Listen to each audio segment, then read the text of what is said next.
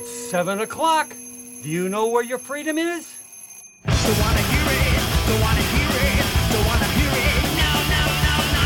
Don't wanna hear it, don't wanna hear it, don't wanna hear it, no, no, no, no. We had enough, and we can see, if you had listened, you might have had one more chance.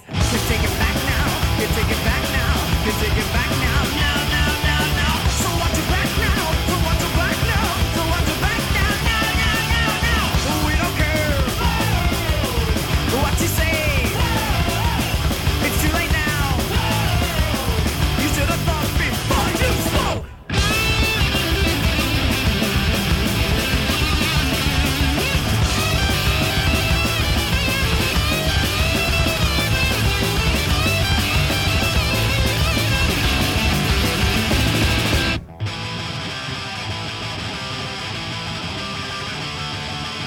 You had no rhyme or reason to show us any disrespect. If you had any self-control, we might not be. Welcome to another episode of the Psychosemantic cast. Before we get started on the roundtable discussion that Misty, Vanessa, Doug, and I had, I wanted to introduce the corrections department. Right now, it's just going to be things I've noticed in conversations while editing, but I will also include, if people let me know that they've heard a mistake, I will try to add those in. It happens. Sometimes people misspeak. You know, we don't often have our source material at hand. It's not a big deal. Some of it's probably going to be funny, but just so you're not like, what the fuck was that? That's what the fuck that was. So thanks. And here we go. Or as Howard Dean would say, from the corrections department, Roman Polanski lives in Poland, and it was Xerxes who had his soldiers whip the sea. Though there is a similar story about Caligula. Please stand by for further details. We return you now to your regularly scheduled program. Welcome, Vanessa and Doug, and welcome to all you to another episode of the Psychosemantic podcast. We are going to talk about something that nobody talks about. I was kidding, because I think everybody's been talking about this lately, but we are going to talk about what the fuck is going on with all-powerful people with cocks, a.k.a. Can you separate the art from the artist? And if you do, how do you do it? And in what varying ways? This is going to be bouncing probably between Hollywood and Washington, and some of those go hand in hand. But to do this, since I am always at a loss for words, I have got two great, wonderful guests to carry all the workload for me. And, hi, Doug. Hi, Vanessa. Hi, Darren. How you doing? This is my first appearance. I'm very excited. It is. I was hoping I'd be able to get you on for something maybe a little bit more lighthearted later on. But, you know, I guess, Vanessa's first appearance on here, we did a little happy-go-lucky documentary about some kids called the Central Park Five. Wrongful convictions, yay. Yeah.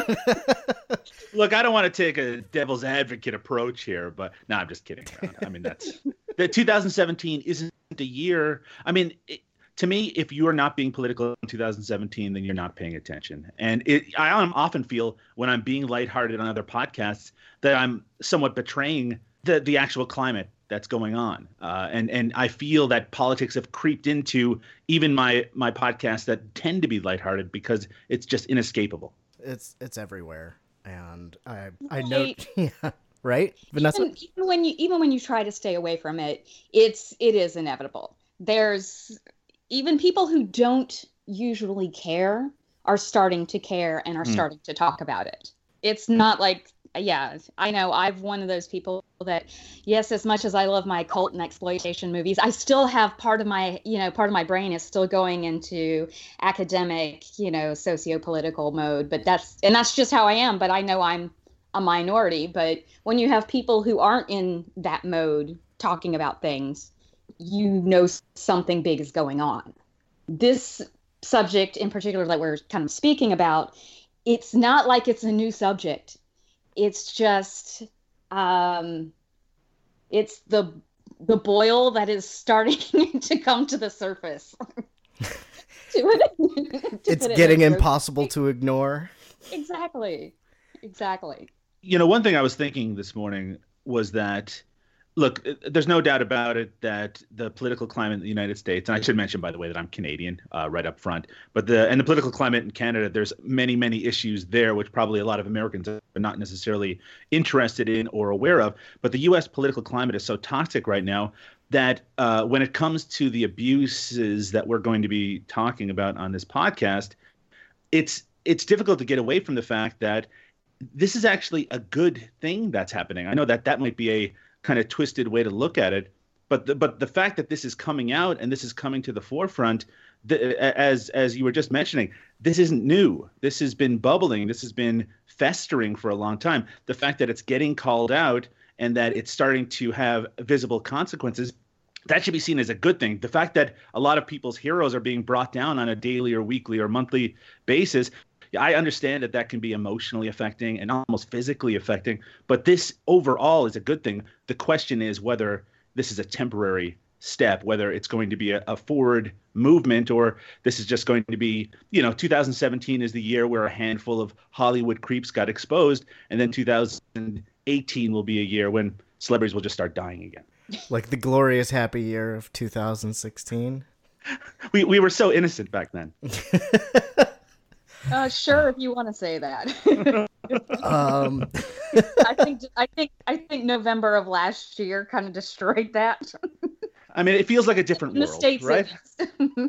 Yeah. But I mean, I think that's also kind of a one of those things where it creates this kind of false impression that there was this wall that slammed down, just to use a shitty metaphor, where suddenly there was a before time and an after time. But I mean, that kind of discounts the fact that this was all kind of leading into the events of 2017. That there was a lot of evidence there. There was a lot of quiet rumblings, especially about the issue that we're going to be talking about today. Yeah, and I don't even know if we're gonna. We very well could talk or very well could. Where the fuck am I from? We very well might talk for hours about this, and we will have to come back and continue. I'm going to be checking my phone while we're doing this, because who the fuck knows what's going to happen. Sure. And like I said, I wanted to put together a bit of a round table on this. I think the Misty was going to join us, and now she says she can. She had said that she didn't think she was going to. Are you guys okay with me adding her into this phone call now? Let's turn this triangle table into a square table. Sure. All right. Or a rhombus. Some sort of parallelogram. I was really hoping that Darren was going to be able to get someone who, not that they were pro-abuse, but that they... Honestly, I was hoping he was going to find someone a little more ignorant to put on this panel so we could all tear into them. But I guess we'll see. I guess we'll see where the nuance lies once we start talking about it. Maybe there will be a rebuttal conversation. Sorry about that. No worries. I'm glad you could join us. We had just gotten started. I have no idea how many of you have had conversations with each other before. So just Vanessa, Misty, Doug, all welcome to the show. And pleased to meet each other. This is my first conversation with anyone on this table except for you, Darren. And for you, I basically just made you talk about Eric Roberts for 90 minutes. Well, that was fun. It was a good chat. It was a good chat. I heard that. Yeah. I've talked to Darren quite a lot on chat. I've mainly just sort of commented back and forth with Vanessa on Facebook and shit. Yeah. But nice to meet you all anyway. Yes. Darren and I have talked a lot. We have. Yeah. Which is good. I think one of my downfall, I think it's a blessing and a curse that I have different co-hosts all the time, but oftentimes the first conversation, there's a lot more getting used to each other's speech patterns and sure. Stepping all over everything. I'll just warn you guys ahead of time. I'm really, really fucking high. That's so funny because my wife and I were going to get really high last night, and one of the reasons that we didn't is because I knew I was going to have to record this today. That's okay. I'm moderately high, so I went to book club today, and it went late, and we couldn't get a taxi, and I had like 5 glasses of wine, and then I had to call Ben to pick me up because there was no taxi. They're like, "Oh yeah, there'll be one at 8:45," and we're like, "Yeah, nah." But when we got home, I was just like, "Yeah, we should have a smoke." And I didn't know for sure if I was going to be able to make it because I am supposed to be having this big talk with my daughter tonight. But she's at a friend's house, so I thought, yeah, I can make it. If you have to bail, just let us know. I'm glad I could get. I mean, we've got Canada, we've got New York, and we've got where in the UK do you live? I am in Lincoln. It's next to Nottingham. Okay.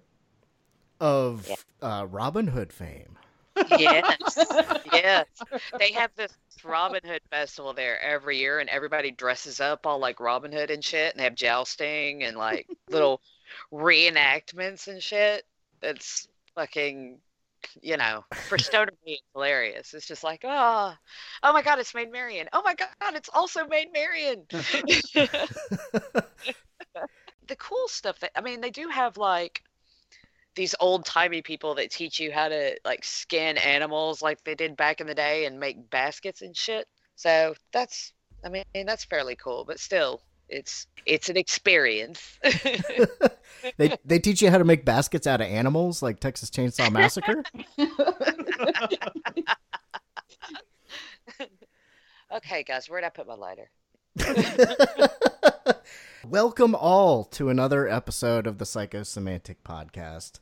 We are going to ramble our way and rant our way through as much as we can. I'm going to be checking to see if any more shoes drop. The time has come for someone to put his foot down. And that foot is me. Because when I first started thinking about putting this episode together, it was when I noticed everywhere I went, people were arguing about Victor Salva. Right. That was when I started noticing there was a whole lot of, fuck that guy. You can't watch any of his movies because that means you support pedophilia. There's the other people that say, well, not really, but I take a personal stance and I don't want to watch his things, and that's my choice. You can make your choice. I'm not going to give you shit about it. And then there seems to be at least one other camp that's like, you have to watch all this because everybody's pissing and moaning about nothing.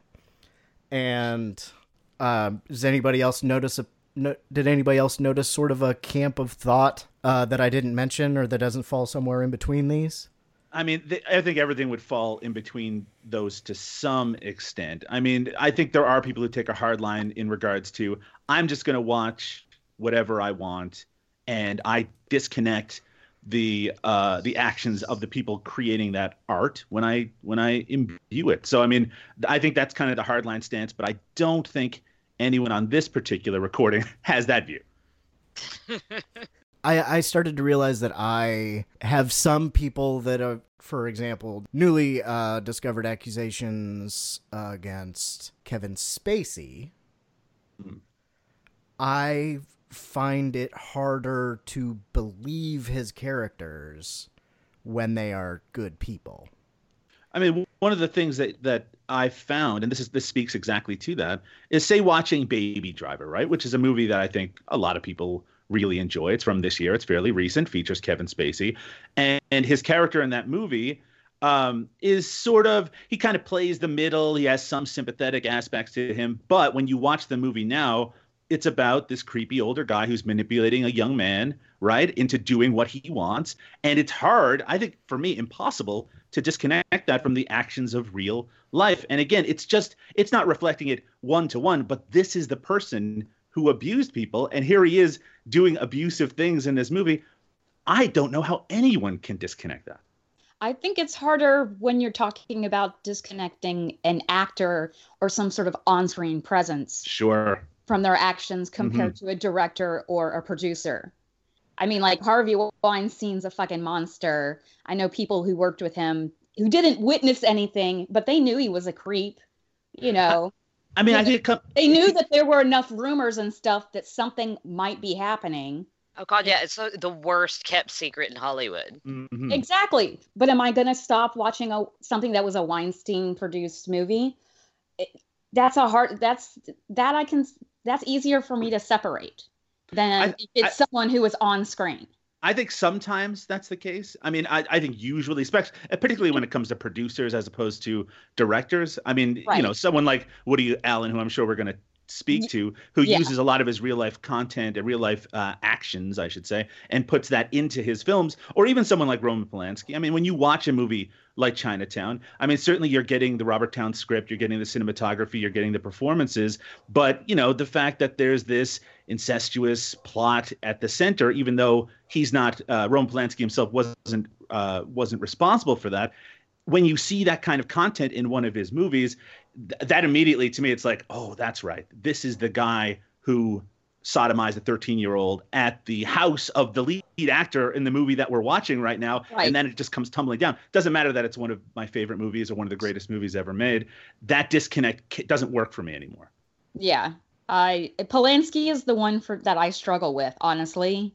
I'm sorry, Rosemary's Baby is still one of my favorite movies and I will watch it. But I can't watch his later stuff. And something like Chinatown, where he even is on screen. Yeah. You know, that makes it harder. I mean, Tess of the D'Urbervilles, as much as I love that. I mean, the fact that he was with Natasha Kinski and she was 15, you know, and they had their relationship. That is a very difficult. I can't watch that anymore. Absolutely not. I'm just thinking, I forgot that this even happened, but Darren, you might be able to correct me on this. Isn't Roman Polanski in Rush Hour 2 as an actor? So then you have the Brett Ratner connection and the Roman Polanski. Now that's a tainted fucking movie at this point. Oh, Jesus. Yeah, I think he is. I'll be honest, it has been, I have let my watchings of Rush Hour fall by the wayside. I haven't been keeping up with it. Just confirming that here. Yeah, he's in Rush Hour 3. Either way, that's a tainted franchise. Then again, it's just like what you were referring to. I mean, the stories about Brett Ratner were, look, I'm getting a little antsy with that term open secret because it implies that everybody knew about it. And in some of these cases, like with Harvey Weinstein, it really did seem like everyone did. And with Brett Ratner, I've been hearing stories for years, and Kevin Spacey too. But then there's is it open or is it within a closed group that they were all talking about it? And then again, some of these still kind of knocked me over when I heard about it because I just had no previous expectations of scummy behavior. Okay.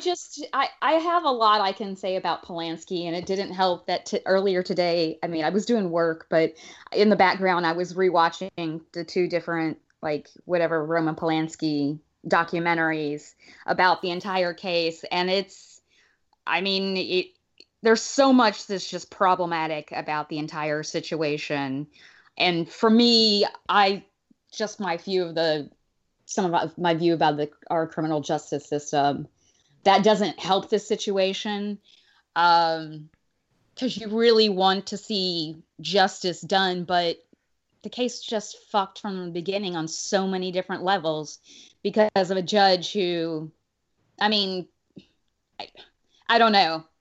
I mean, I don't care for those documentaries at all. I have watched them, and I understand exactly what you're saying in regards to him being kind of railroaded in those cases. But I always think that that's kind of like, you're right. I mean, especially in the face of over the last few months where new accusers as young as 10 have come forward in regards to him, it sort of undoes any sort of odd defense that they try to make in those movies. Right. Well, but it's just the victim never gets the proper justice. That's absolutely the case. And that's what is so frustrating to see, things like that uncovered. Because, Polanski, whatever sentence he was going to get and whatever time he did actually serve was a ridiculous slap on the wrist. Yes, absolutely. No way around that. But it's just fucked up. And I think you can see so many of these cases why they haven't come forward before now is so much of the victims thinking they won't be believed, or, okay, it's going to go to court and I'm just going to lose anyway for whatever reason, because these guys are so big and powerful and rich. Absolutely. And I think, especially over the last 6 months or so, that now victims, even aside from those issues, which are going to be continuing issues, I think, sadly, for as long as these accusations continue. But over the last 6 months, I feel like some people might be worried about becoming part of a pool of accusers, right? That they're not individuals anymore. They're just part of the group that are accusing others. I mean, when celebrities accuse other celebrities, that makes a lot of noise. But when it's just, you know, the second AD on a movie who was sexually assaulted, suddenly it becomes about the accused rather than the accuser, just like you were just saying. And it really is. You can see it happening more and more even over the last couple of months, and it's getting really depressing. My first real awareness of, you know, sexual impropriety or sexual abuse in the world of Hollywood would probably have to be the whole Woody Allen thing. I know we vary in ages, but what was everybody else's? Mine was probably the same. It was either the Woody Allen thing or oh shit, what was it? It would have been the Woody Allen thing. That would have been when I was at my youngest, when he took off with his stepdaughter, and everyone just sort of freaked out about it and then excused it very quickly. Mm. Yeah, Absolutely. it seems to become a joke really fast. Yeah. Yeah. Same with you, Vanessa? Probably about that same time, but I was also just simultaneously becoming aware of the Roma Polanski case as well. So it wasn't just one predator. It was two. So you interestingly had connected by Mia Farrow, but you know. That's... Oh, Mia Farrow. Mr. Tilley. It's a little hard to say. Certainly when I was in my late teens, early 20s, and I was getting a lot more interested in film and filmmaking, the Woody Allen thing at that point was sort of pushed to the side. People really were not talking about it very often because that was before the kind of further accusations were kind of made plain.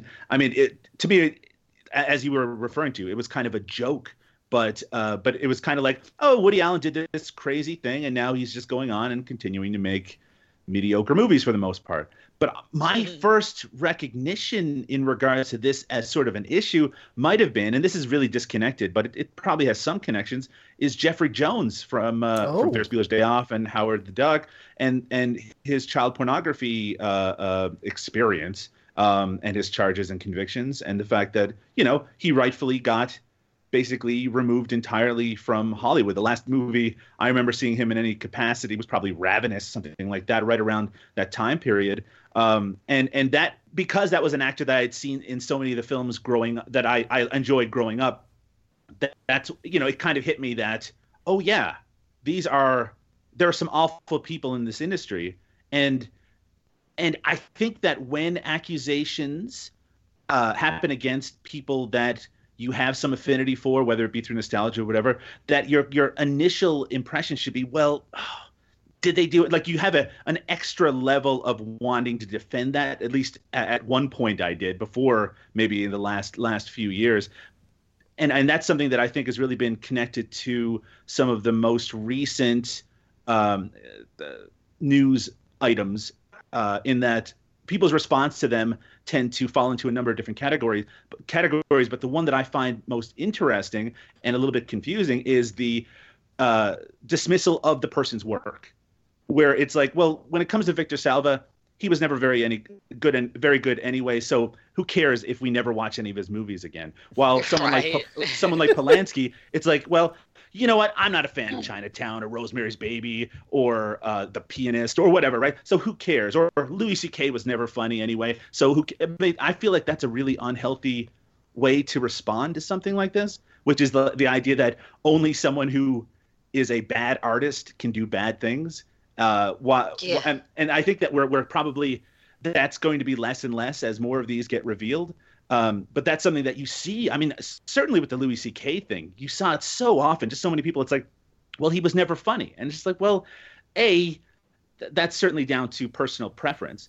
But B, there's many people, a significant number of people, who would consider him probably the greatest stand-up of this generation, like a Richard Pryor-esque figure, and someone who, not even outside of the stand-up game, he kind of revolutionized how a comedian interacted with television. I mean, Louis is really an amazing television series, but it's all tainted. I mean, you can, in my mind, toss it. It's gone, right? I mean, I don't mean actually literally throw it in the garbage, but for me, I can't actually consume that anymore, any of it, because so much of that is tied into him as a person. And I think that's another thing that we could probably talk about, which is the type of art which has a lot of deeper personal connection to the person creating it, like a Woody Allen and even Roman Polanski, an auteur-esque creator, compared to someone like Victor Salva, who you don't necessarily see his perspectives in his work, but now you can't even disconnect that. If you watch Jeepers Creepers 3, I mean, again, I'm only going from what I read, that there are actual, reflections of the kind of actions he did in real life. I don't know how anyone saw Powder in 1995 and didn't think, Jesus, they let this guy make this fucking movie? Yeah, and Jeepers Creepers 1, I mean, is all about a crusty old creature lusting after parts of a young boy. Right? Yeah. Yeah. I think a lot of times people do that, though, because when you have someone that you're attached to via entertainment, let's take, in my case, like Bruce Campbell. Sure. Right? If something happened to Bruce Campbell, it's like, oh my God, he's been a part of my entertainment life since I was like 13. Surely not Bruce Campbell. And it's a lot easier to make excuses or to trash their work and say, well, I never liked him anyway, and Sure. things like that, than it is to admit to yourself that, yes, this, actor has been a source of entertainment for me for so long, than it is to admit to themselves that, you don't fucking know that person. Right. I think that's a great point, actually. They are actors. It's hard to accept that, you don't know them. They may have had an impact in your life, but you've not impacted theirs at all. They are strangers. And I think that's psychologically quite difficult for a lot of people. I think that's a great point. I mean, it's a very much a one-sided relationship. I mean, I've known a number of people who have had, direct encounters with Bruce Campbell, and some of them have had incredibly positive experiences, and some of them have had very negative. And when I say negative, more in the lines of, him not being that interested or a little rude or something like that to them. That's just how they interpreted it, right? I'm not talking about some of the higher level things that we're talking about today, but it's just like, it in terms of fandom, and I think that it would be safe to say that everyone on this call is a fan of something and has probably been influenced by that fandom to some extent. I mean, that's another thing that this year has kind of made very, very stark and very kind of plain, which is that you got to kill those idols, right? I mean, you got to absolutely, because it's not that it's coming for you. It's not coming for your nostalgia, but when it is that one-sided relationship, when you really don't know that person, you just know the work that they've created. Look, tomorrow that accusation could come. Tomorrow you could find out that person that you've devoted a good chunk of your life to was just awful the whole time. I find this particularly difficult when it comes to musicians, because when I was a teenager in my early 20s, the music really carries you through. For me personally, it really carried me through that time period. Oh, and yeah. And you're so kind of emotionally connected to it that the idea of the person who has carried you through those dark times, those hard times, those sad times, that there's something so incredibly flawed about that person that you can't even listen to that music anymore. That's kind of a scary proposition. And I mean, that continues on to films and TV and comedy and all sorts of other areas, but it's scary to think about. I mean, again, if someone like I grew up as a teenager in my early 20s. I listened to Billy Bragg nonstop. My favorite musician, someone I have a lot of respect for, really shaped a lot of my politics, shaped a lot of the way that I saw relationships. I mean, really kind of incontrovertibly connected with my entire personality. If tomorrow you find out that he did this horrible thing, well, where does that leave you? Right? And exactly, because people, I think there's a part of everyone that thinks, well, I enjoyed this, and it was made by this person that's a horrible human being. Does that mean that I'm a horrible human being? You know?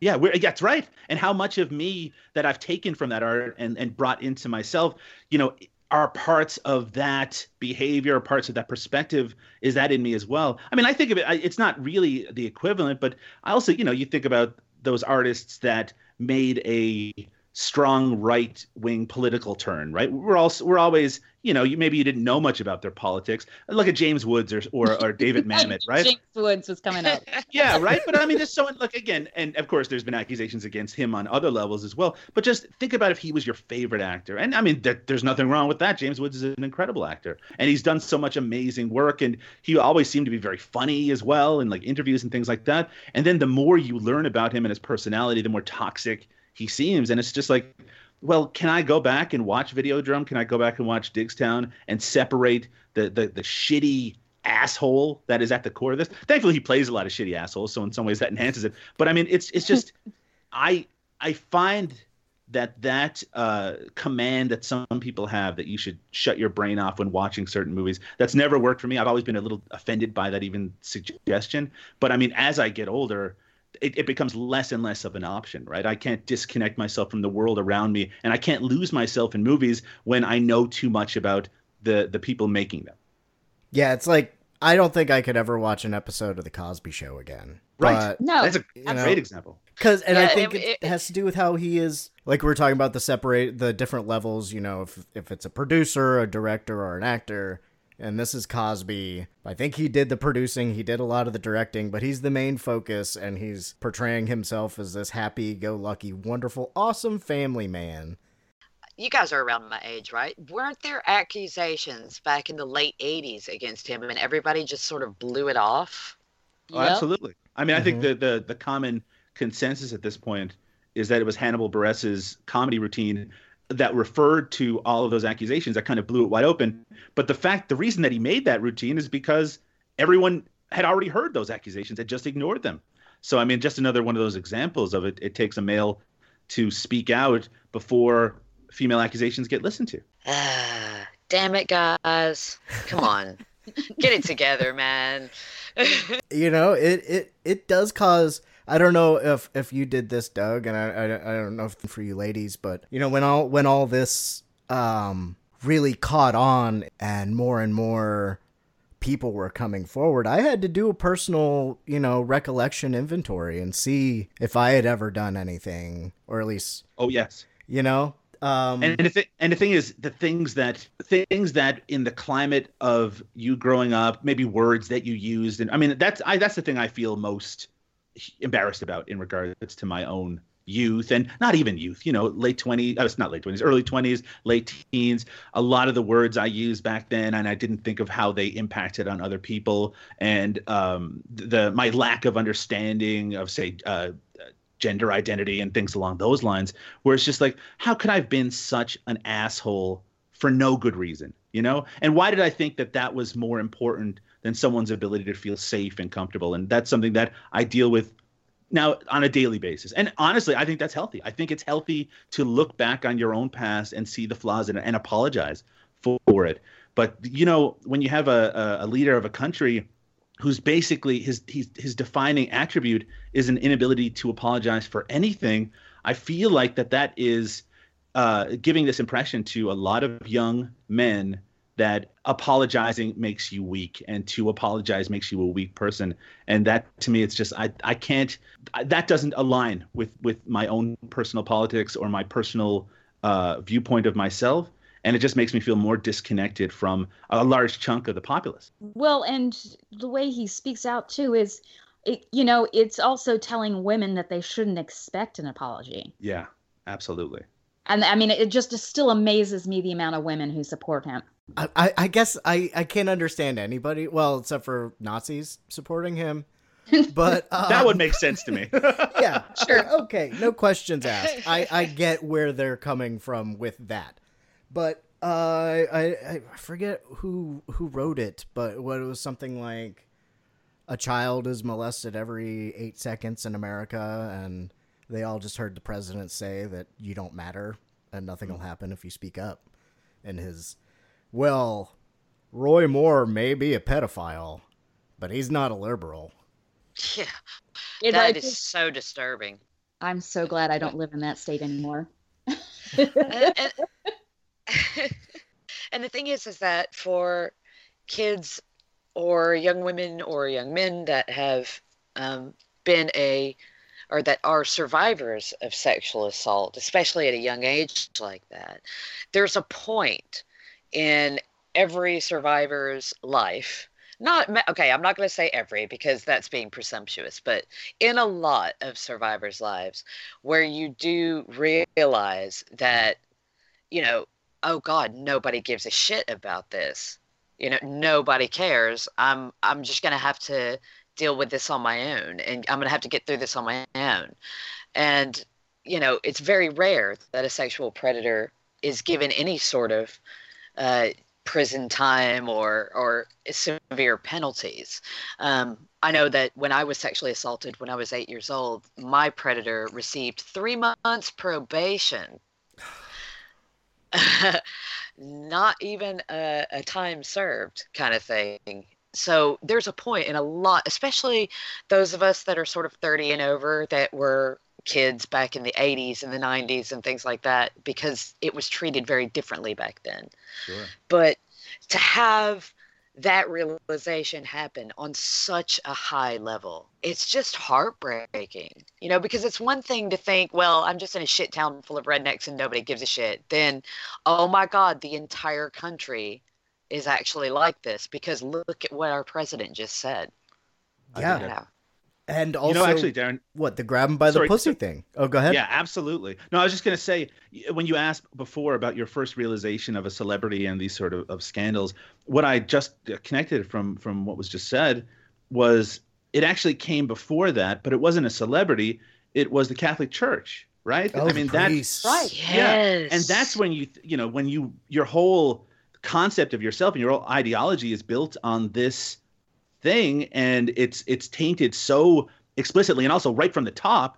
It's like, where do you go from there? And talk about no one caring, right? Literally hiding the people who did it and letting them do it again and allowing, and some voices within that saying, this is just the way it is. This is just the way it is going to be. And I mean, how are you supposed to fight against something so powerful? Maybe that's why in some ways it's very heartening what we're seeing now. Not that it happened, but that people are taking it seriously, and that there's people out there who are saying that this is important to talk about, and those voices are getting a little bit louder, which is just why I hope the momentum continues. But there's that voice in the back of my mind that's like, in 6 months, are we just going to shut up about it, right? Are we going to shut up about what happened, what happened at the Alamo Draft House or what happened at Cinefamily and all of that happened before the Weinstein thing, which again, in the community that we're in, in the film community, in the greater film community, I mean, those abuses were occurring as well, and people were talking about it and just ignored. People were told it just didn't matter, or they were told to shut up, or they were told to keep it quiet. And this happens on a huge scale and on a small scale. And right now we're seeing it on these large scales, but it's still happening on those small scales every day. Well, and how long has the term casting couch been around? And it's just been accepted. It's just been kind of that, ha ha ha. It's just the expectation of, if you're a young woman in Hollywood, that's what you got to do to, for whatever, to get your career going. And that's even more subtly reinforced in a lot of film and television, because Absolutely. what happens when the character, the pretty young, fresh-faced girl from Kansas, goes to LA to make her way as an actress, but she's not willing to do that? What are we shown over and over again? She ends up waiting tables at some restaurant and living in a crappy apartment and just going to auditions and failing. She cannot achieve her dream because she's not willing to lay down on the casting couch, Yeah, and there's even porn. Casting couch porn, and I don't even want to get I know that's a separate discussion because porn is fantasy and it's hard to define. Much of fantasy is based in personal morality, and that's a little bit more of a murky water than actual things people have actually done to actual people. I think that you're right. You're absolutely right, Darren. But that's a really interesting point too, because a lot of those scenarios that are common in porn, right? Teacher, student, boss, and secretary, right? I mean, these things are built around these power dynamics that, in reality, are obscene. Right. Not that pornography is obscene. Very true. Very true. I mean, there always has to be someone that is the, well, to use BDSM terms, dominant, someone that's a submissive. You need that control and that power dynamic to really get off. We've brought up musicians and we've brought up Hollywood, and we were talking about, when personal, what if Bruce Campbell did something. I think the Al Franken. I think we need to talk about Al Franken. Oh yeah. And he's Hollywood and he's DC, but I spent a lot of time and effort following him politically, and I think there seems to be a bit of a difference in the way each person's political party reacts to allegations of sexual misconduct and sexual abuse. And I'm still, I think I just saw yesterday or the day before that some more women have come forward about Franken. That's right. I saw that yesterday, and it's been a bit of a roller coaster of emotions, because the initial allegation happened, and you're just like, oh no, not Al Franken, really, dude, and then you have a soldier from his the unit that was sort of protecting him come out and say, no, that's not how it happened. It didn't happen like she said at all. And you're like, oh, okay, well, okay, then I guess it didn't really happen that way after all. And then you have these new victims coming forward, and it's just, oh, come on. But what I've noticed a lot is a lot of every conservative I've seen, all their posts were sort of, oh, well, what about the Democrat? What about Al Franken? Where are the libtards, to say that he should lose his job and shit like that. And then you had the liberal people that were all, he should lose his job. He should resign and step down. So I don't know where these magical people were that were defending him, but I saw none of it. I did. I'll admit that, and I most of the perspective from me was exactly what you just said. I did see, especially a few days in, a lot of left-leaning people who were trying to discredit the accuser by showing her Playboy photos and saying that she was a Trump supporter, and trying to use that. What? It's no, honestly, I mean, I saw that all over kind of. I thought she had some sort of connection to Hannity. I read that at some point. Yeah. Well, again, the fact that we don't know, right? The fact that these kind of insidious things are being implanted in us to doubt what she is saying, and even the fact that someone who else was there might have disputed it, right? Because now we're in this political game where it would be very advantageous for us, as I imagine left-leaning people, to have someone as generally powerful and sensible as Al Franken on our side. But so, you want to give him more, I guess, not necessarily leeway, but you want to, if he's being sort of railroaded, if these accusations are false, then you want to get to the bottom of that too. But you might be giving that a little bit more effort than you would if it was someone who you just actively disliked, right? Not like a Donald Trump, because fuck him, but you know what I'm saying. But I mean, I absolutely saw people, and even just as recently as a couple of days ago, I saw a Facebook post by a friend of mine, which was from it was a quote from another woman who was basically, and again, I don't want to misinterpret or misstate what was said, but the gist of it was very much that the woman who was accusing Al Franken, that she was not assaulted, that she does not have the trauma of assault on her. And it seemed to be saying that because that incident wasn't, explicit rape or the assault was quote unquote lighter, that we shouldn't be taking it as seriously. But I mean, that's, you hear that term slippery slope a lot, and most of the time it's fucking bullshit. But to me, it's like when you start categorizing what sexual assault is in regards to how women respond to, I shouldn't say just women, certainly lots of people get assaulted that are not women. But since we're talking about these scenarios, that in this particular case, it's just like the woman was assaulted, and now other women have come forward. I mean, and also just to speak to what we're speaking of, the letter of support that the writers from SNL gave to Al Franken that came out a few days ago. I mean, talk about an obvious targeted attempt to quiet people who are victims, right? I mean, we believe him no matter what. We did not see this. We did not see this behavior. We did not see him say these things or do these things. So how could he have done it? Well, that's exactly the sort of thing that allowed Louis C.K. to get away with it, right? That's exactly the same thing that allowed Harvey Weinstein to get away with it.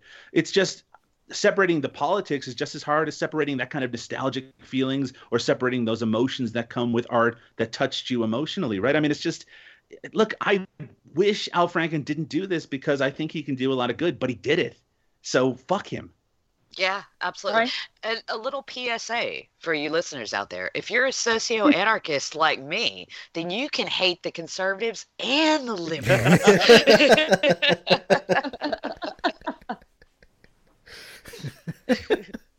Holding everybody equally accountable for their bullshit? Right. It's a novel concept. It's a novel concept. I think it's safe to say that the hypocrisy is stronger on the right. I mean, that might just be the eyes that I'm looking at it from. And again, it's also a Canadian perspective, but I'm also an ultra left-leaning Canadian in a place that generally leans a little lefter than the U.S. anyway. But yeah, especially with the Roy Moore situation, which is just such a scummy, disgusting situation anyway. But every bit of support and defense that people lead to him is every cliche you've ever read about accusers being quieted and being ignored, and even the idea that it seems like there's increased attention on Donald Trump and what he has done and his accusers and his statements in the past. And it's just like, again, it's that voice in your head that's like, well, this isn't going to go anywhere because the people who could make it go somewhere don't give a shit. Oh, absolutely. I mean, if I don't know if you're old enough to remember, but I remember the when his ex-wife accused him of spousal rape and battery. Absolutely. And everybody rah-rahed about it for a few months, and then it just went away. Yeah. Just magically, where did it go? Yeah. So I think that just as an American, you are. It's not that you're conditioned, but yeah, I mean, I can't think of a better word for it. You're conditioned to understand that the rich and powerful can do whatever they want. They can get away with whatever they want. And the rest of us are, no one gives a shit. Pretty much. Mm-hmm. I mean, honestly, when I was sexually assaulted, that's one reason I never went to the police. Is I didn't have the money. I didn't think I was in a position where they would believe me, and it was also related to the cops who, because I was gay and because of what had been said to me related to that during the rape, I knew, and these cops, I didn't think they'd believe me. Maybe if I'd had money, I would have felt stronger, Yeah. Because when you have money, you just have sort of a team of attorneys on standby ready to act as a bulldog in your defense. But when you don't have that, you're just on your own. You just feel completely and utterly helpless and alone. And shit like that is why. And unfortunately, I heard too many stories similar where they're like, well, I had this that, was not going in my favor. I thought, the cops wouldn't believe me and I didn't have money. I didn't have money plays into it. Yeah, it shouldn't. It should. I also think there might be a generation of Americans who believe that there are these kind of endless numbers of flagrant, exaggerated lawsuits that are out there. And maybe it goes back to the hot coffee McDonald's thing. But she had a legitimate claim. She did. I mean, that's what I'm just about. Oh, more than a legitimate claim. More than, right? But I mean, that is because these power players have decided that that's the narrative that they want to push, which is that look at all these ridiculous lawsuits, these false lawsuits that are out there that are full of false, So the general mentality becomes, oh, there's false accusations happening all over the goddamn place. So this is just this can be put in that same category, right? We can ignore this like we're ignoring that. But of course, when you see those facts, when you see the numbers, and when you see, especially if you've seen that hot coffee documentary, which is just overwhelmingly disgusting. It's fantastic, right? Fantastic documentary. I mean, disgusting in regards to what it's actually presenting. I mean, Yeah. It really that was quite an eye opener for me at the time, because I just, you still to this day see people use that particular example as as someone, taking advantage of a multinational corporation, or taking advantage of the system, right? But the fact is, the system is what's taking advantage of these people. And it's not allowing them to certainly not finding justice. I mean, this is what this is really, I guess, all about at its core. But I mean, not even the accusation. We know that these victims are, and I hate to use that word victims, but those who are accusing, they're met with nothing but shit. And the best possible result from a lot of these accusations that we're seeing is that maybe some of these people's careers might be affected for a certain amount of time. And I mean, look, Kevin Spacey isn't going to jail, right? He's going to live comfortably, almost certainly for the rest of his life. I'd say when in 40 years they give him an honorary Oscar, he'll get a standing ovation, right? And deep down, I think we all know that that's how it's going to be. But I mean, that's sick, right? That's sick, but that's still how it's going to play out. Well, so you brought up a good point. Harvey Weinstein been voted out of the Academy, been voted out of the Producers Guild. Where do we start going down the list of predators in the Academy or whatever organizations and start booting them out? Where do we stop? I mean, because there's so fucking many of them. Absolutely. And I maybe but what's going to happen? Is it going to make a difference?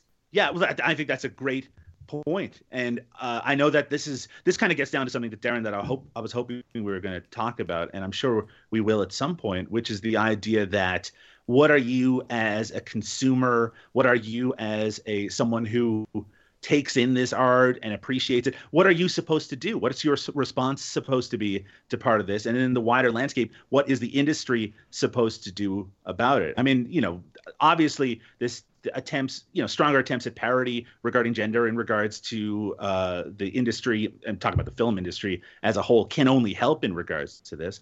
But in terms of what you were just mentioning about, you drum him out, and where do you stop? And I say you stop when you hit bedrock, and maybe you'll keep going after that as well. I don't care if you empty out that shit, right? I mean, you just keep going, because you're right. It's a double standard when you have Woody Allen in there and Harvey Weinstein out. So drum them out. And you know what?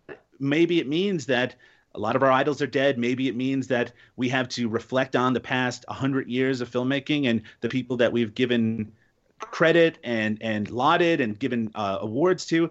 They can take them away, shove them away and embarrass them, because there's no other.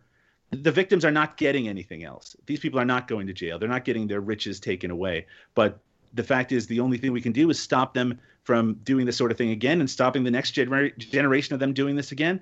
And if you're giving them this example that you can make it into these halls of fame by doing this, whether you're an abuser or not, well, that's shitty. So I say, I understand it, man.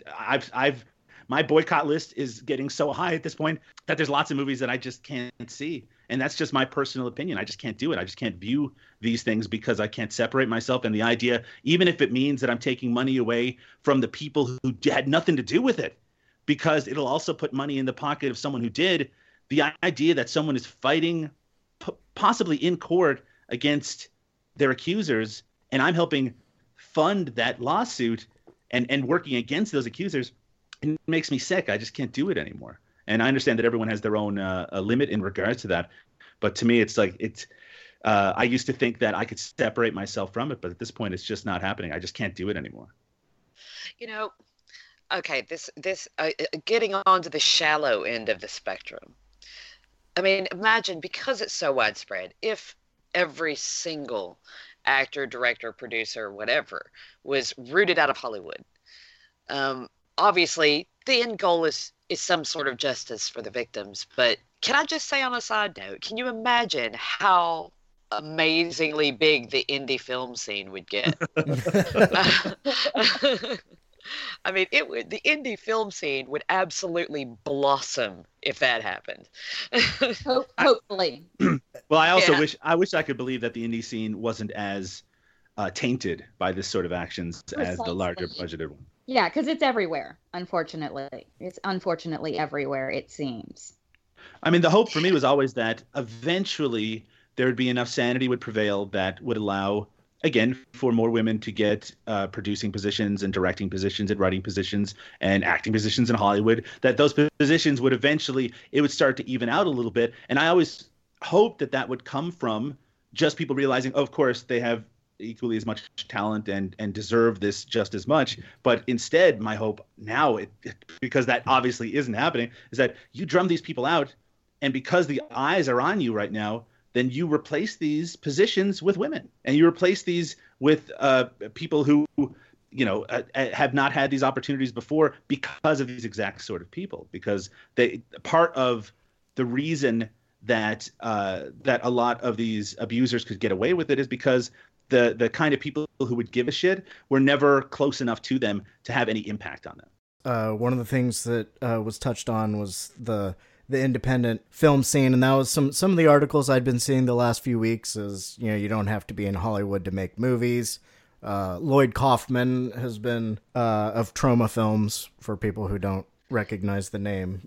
He's been very active in Trauma. Trauma's pretty fucking punk rock. Not to say that shitty things haven't happened in punk rock, but yeah. The more equality that there is, the less of a chance there is for someone to abuse power. I don't know. I mean, I think there's something to be said there. I mean, Lloyd himself was accused of groping someone during that exact kind of conversation that you were just talking about. When he was, I think he was, when Harry Knowles got accused from Harry Knowles from Ain't It Cool News, he kind of oddly defended him at first in a kind of a very confusing manner. I think this is something that happens to a lot of people, probably, I mean, certainly including myself at times, which is that your gut reaction to something gets out there into the world before all the facts are there. And then you find yourself supporting this gut reaction that if you had all that information at the beginning, you wouldn't have had that same reaction. I think that happens hopefully less and less to people as they get older, and Lloyd should have known better. But within that conversation, when he was making reference to social justice warriors and shit like that he was accused of groping someone, I think, at some sort of convention at the time. But again, look at me. I don't even have all the details, though I do know the person who made that accusation. I think that both what you're saying, Darren, makes a lot of sense, that the checks and balances may be a little bit better on the independent scene. But the very fact that what I'm saying right now might be coming as a surprise to the people listening to this shows that maybe it's not. And also, Lloyd does hold a unequal amount of power within that scene, right? Certainly in the Trauma as a organization and business, he's the guy, and he's a white dude at the top, right? I mean, that's kind of same old. I was unaware of the accusation against Lloyd. So, see, it's hard. I'm sure we're going to miss stuff because this is so rampant. And I feel like even though we as a people get upset at these violations, there is still some of that residual desensitization that things will just pass you by. And you won't latch on to that knowledge. Or I think that's like what I only heard a passing thing about someone accusing Sylvester Stallone a couple of days ago. I don't even know the details of it, right? I mean, that's how quickly it's happening. I knew that it was trending for like 10 minutes on Twitter, but I know nothing else about it. Right. That's I think part of this whole just deluge is the fact that social media gets whatever bits and blurbs out there at such a pace you can't even keep up with it. And it's become and it's a platform for people who maybe 10, 20, whatever years ago didn't feel they had a platform because they felt, okay, I can only make X amount of noise. Twitter just starts an avalanche. Yeah, and Twitter. I think Twitter and YouTube have the most abusive comment sections. Oh, I can't read the comment sections on YouTube. I just can't do it. It's so much 12-year-old rage.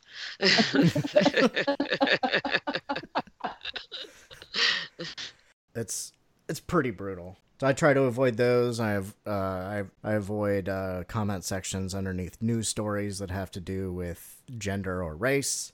I'll have conversations with somebody, that has conflicting views to my own, but I definitely not going to spend a lot of time going through one-sided of their bullshit without any chance of response. Or, anymore, how much do people change each other's minds if they don't know each other? Right. That's a great point, right? I feel like I've had so many useless arguments, not on just Twitter and YouTube, but certainly on Facebook as well. You see something that is just so out there, it's so wrong, and it's like you have to resist that urge to jump in and say, what are you fucking thinking? And then you every once in a while you lose that battle and you dive in, and even if you are in there and you're making every great point and you are everything that they're saying back to you, you're like, no, this is why this is wrong, this is why this is wrong, here's the facts, here's the figures. Again, we're living in a post-fact and a post-science and right. This is post-truth. Yeah, post-truth. So it's just like, well, you could give them the knowledge, the statistics, you can give them the surveys, you can give them all that information, but as soon as you say that all news is fake, then you can just disregard anything, and that means that you can make your own truth, and I think that's a really dangerous place that a lot of people are in right now. Speaking of people who make their own truths, we're going to pause for a second, play some promos for some cool shows that I dig, maybe a song or two, and then get right back into the conversation. We'll be right back. Are you sick of the same old stale podcasts? Well, then join Vanessa and David as they dissect movies of all kinds. The two lifelong cinema lovers bring their favorites, curiosities, and first-time watches to the operating table and inject them with a healthy dose of snark. Then there's the waiting room, where they examine books and short stories. So just look for them on iTunes and where fine podcasts are available. They're part of the Legion Podcast Network. Follow them on Twitter at VDClinicPod or email them at vdclinicpod@gmail.com. They're ready to cure what ails you. And still, they just might be contagious. Get information or a pamphlet at most pharmacies or a health clinic. If you need help, see a doctor.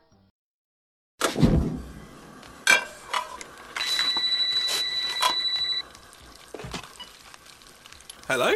Hello, who is this? Who are you trying to reach? I don't know. Oh, I think you've got the wrong number. Do I? I'm gonna hang up. Wait, don't hang up. What's that noise? Popcorn? You're making popcorn? Uh-huh. I only eat popcorn when I listen to podcasts. I'm about to listen to a podcast. Oh, really? Which one? Probably the podcast on Haunted Hill. Is that the one with the two guys with the beards? Yeah, Dan and Gav. Dan and Gav, yeah. That podcast was scary. I liked it. Most episodes, they look at two different horror movies. Each episode, they look at A World of the Strange, where they look at weird things from around the world. Sometimes they even do special episodes where they look at different genres or directors' discographies and talk about them. Do you have a boyfriend? Maybe. So where can I find the podcast on Haunted Hill? Well, you could go to legionpodcast.com, Facebook, Twitter, or just go into iTunes and search for the podcast on Haunted Hill. So, are you gonna ask me out?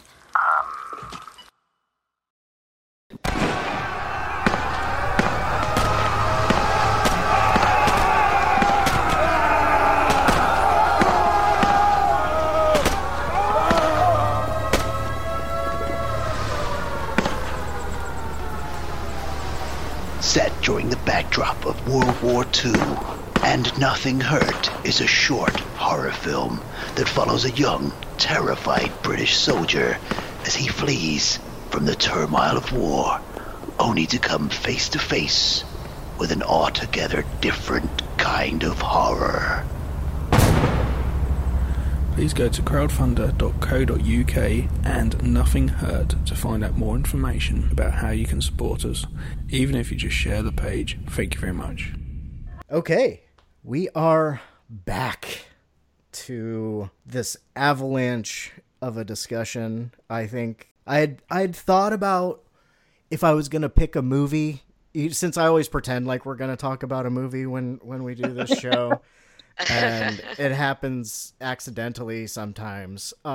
It's hard to pick what would be the kind of movie that would fit. I had initially thought maybe Death to Smoochie.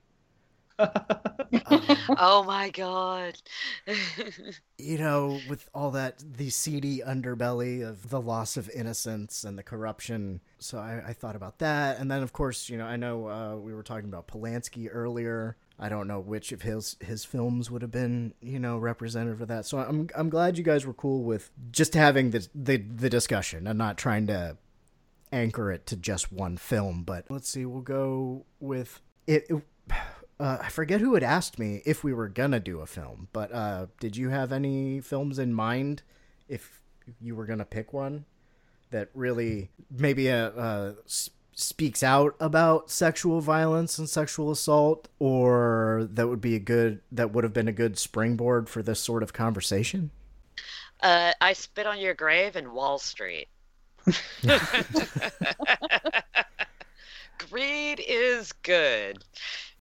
We will be doing I Spit on Your Grave on here in the series that I do with my wife on her watching movies that she has refused to watch.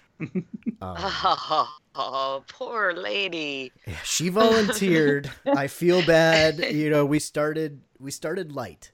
We started with Deliverance. Oh God. And we've done Speaking of sexual violence. Right? But she ended up liking that movie generally. But we did Last House on the Left and Devil's Rejects, because she walked out on Devil's Rejects in the theater. Really? Yeah. We weren't dating at the time, but somebody had taken her to it on a date, and she's like, not you know the what? best date movie. Yeah. She's like, fuck this. I've got the new Harry Potter in my bag. I'm gonna go sit in the lobby, have fun with your movie that I don't give a shit about. And she watched it all the way through, and she did not really change her opinion. She's like, yeah, that was still a waste of my time. Are you gonna make her sit through Irreversible? Right. She brought that one up. So I think we're going to do that at some point after we do like Straw Dogs. How about a little Sallow, Serbian film, Martyrs, Cannibal Holocaust, quadruple feature? Oh my God. And a nice therapy session afterward. Yeah. Yeah, absolutely. Yeah, it's been rough. I think we're going to change it up, and she's going to make me watch some movies that I've refused to watch for different kinds of reasons. Or that I've got to know. Huh? I've got to know. What movies? What movies have I refused to watch? Yeah. I actually don't know. I have refused to watch Jeepers Creepers 3.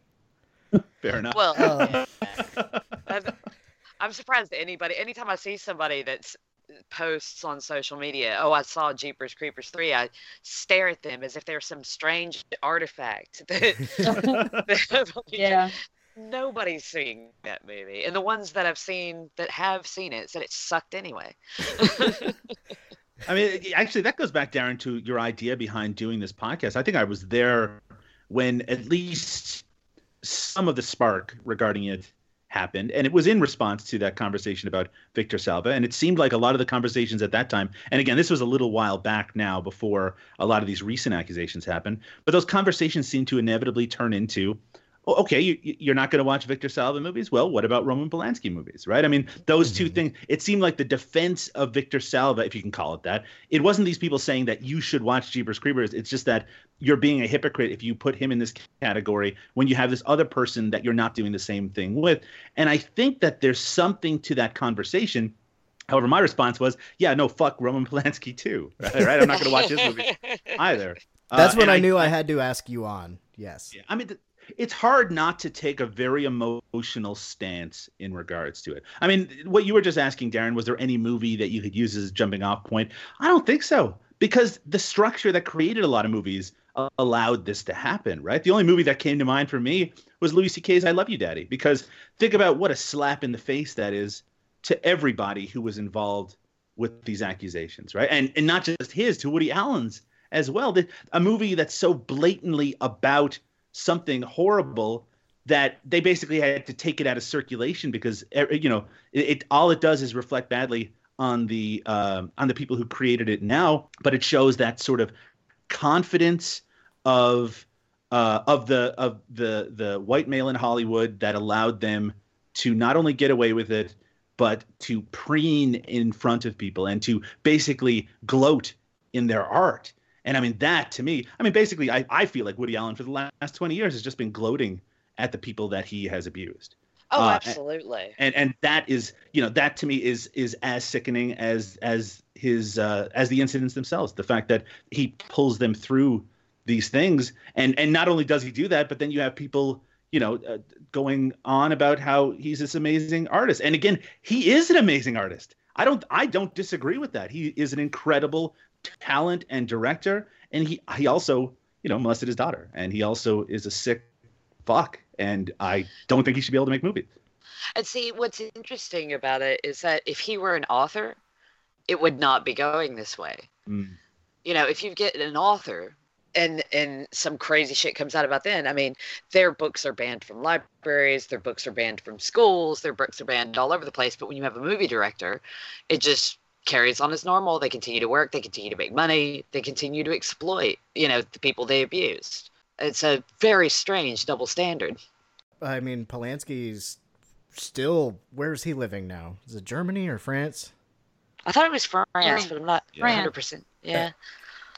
Somewhere where he can't be extradited.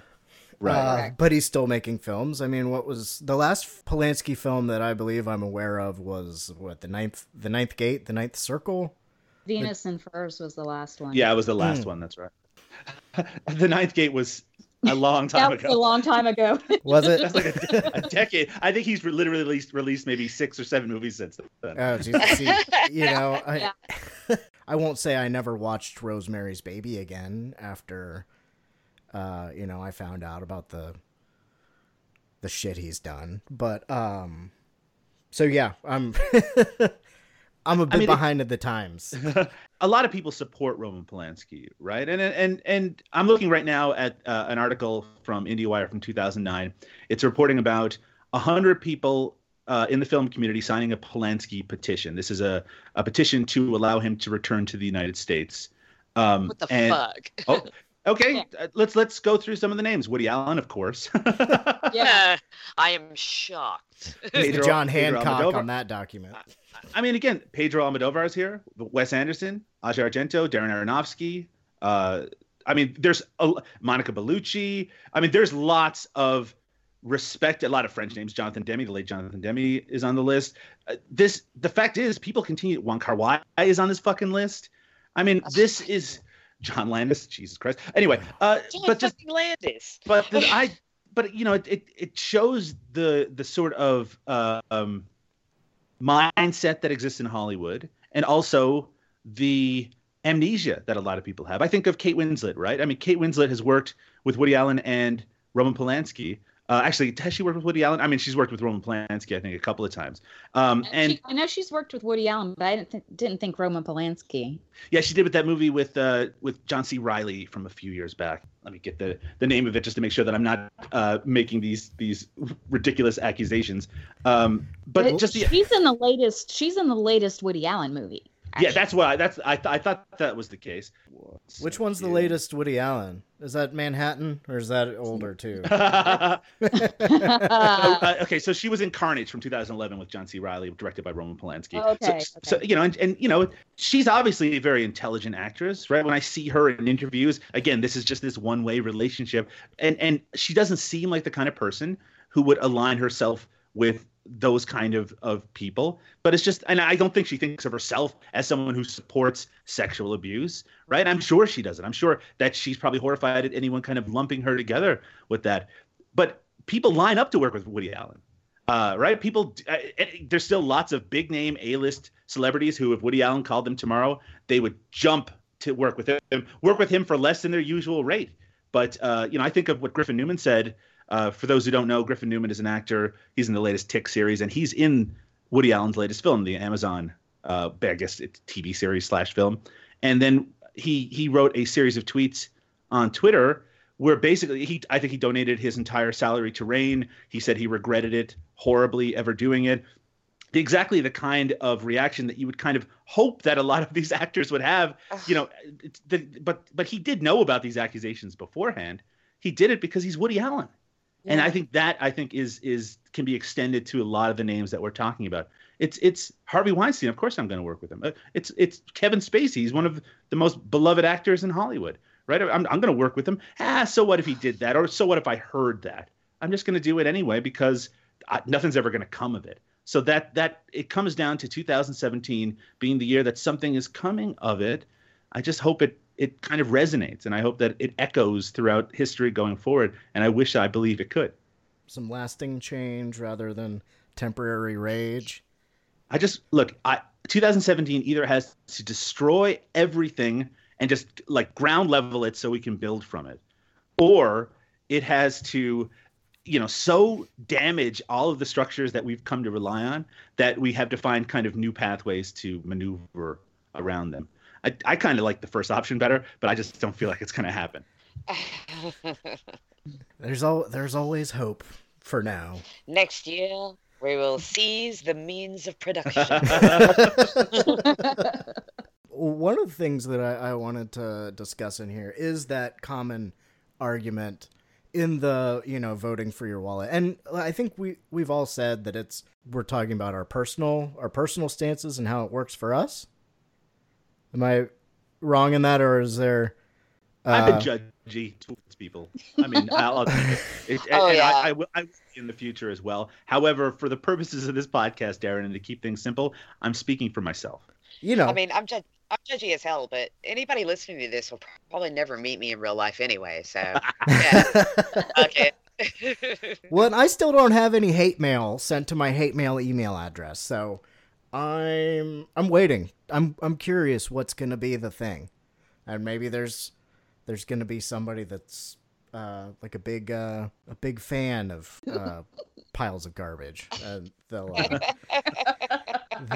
write in. But one of the things that I did see coming up in a lot of the conversations is the whole, well, if you don't pay for this, I mean, there's a craft services person and a key grip and a cameraman and this and that and the other. And as far as I know, except for in indie films, those people don't get any more money after the movie is made. No. That's generally the actors, the director, some of the actors, people with good contract negotiations, or that make like the people that made My Big Fat Greek Wedding. And managers. So it's more often than not when you do choose to boycott a movie, it is more focused on the person with which you are angry. There aren't as many innocent victims as there seems to be depicted in the boycotting of a film. Am I wrong on that? I guess no. I think you're. I mean, again, sorry, I'm speaking too much as is, and I don't want to speak over people who are actively being affected by what's happening right there. But I think you're exactly right. No, that's a very valid point. Because, like I said, I mean, I know Polanski's a piece of shit, and I haven't caught any of his stuff lately. But if I did, I wouldn't be fucking paying for it. Right. Because I don't want him to get my money. A second PSA of tonight, listeners. Pirate Bay. Yar har. Darren, I did want to say one thing, and this goes back to something I mentioned earlier. That argument that you were just mentioning, I heard that a lot in regards to Fantastic Fest this year, in regards to people boycotting it because of Devin Faraci and because of the reaction to that and everything around that. And some people saying, well, you can't boycott this festival because you're just going to be hurting people who were not involved with it at all. And I think they were right to a great extent, in the sense that, there's going to be, most of the people involved had nothing to do with that incident and the cover-up, or the attempted cover-up of the incident that led to all that kind of anger. But I also kind of felt it's still the only power we have is to vote with our wallets, And it's and for the people who went there, they were still putting money in the pockets of the people who sheltered that abuser at the very least. And I think that that is one of those decisions that everyone has to make for themselves, where that line is going to be. Part of the defense was that, well, being there will allow us to have the conversations that will push this forward and will stop it from happening again. But it's just like, how legitimate can those conversations be when they're in the framework created by the abuser, or someone sheltering the abuser? It's, to me, that's a really conflicting and confusing thing. And I know that kind of goes off what we were talking about, but again, to me, that's, at least in the online film community, that was where the match was struck for the most part. It's Cinefamily, it was the Alamo Drafthouse, it was Fantastic Fest, and it was Ain't It Cool News. And then the Harvey Weinstein thing came in the wake of it and obviously eclipsed it. Probably for those who were accused, probably the best thing that ever happened to them, because everyone kind of moved on.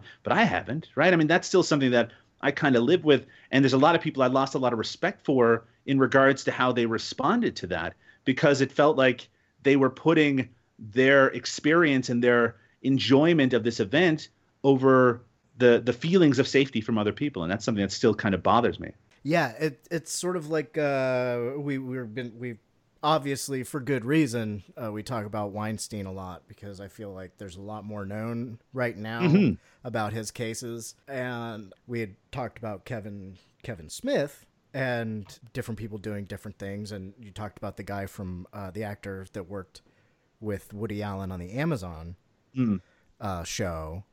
And what Kevin Smith has, right after the stuff about Weinstein was coming, I don't want to say coming to light, because like we've said, I mean, there was a Family Guy episode making fun of Weinstein for fucking, 10 years ago or something like that. But Kevin Smith said he's giving up all his royalties from all Weinstein productions and donating them to, I think, RAIN and some organization that promotes women in filmmaking. And in Clerks, there's the contractors on the Death Star debate, Excuse me, I don't mean to interrupt, but what are you talking about? The ending of Return of the Jedi. My friend here is trying to convince me that any independent contractors who were working on the uncompleted Death Star were innocent victims when they was destroyed by the rebels. Well, I'm a contractor myself. I'm a roofer.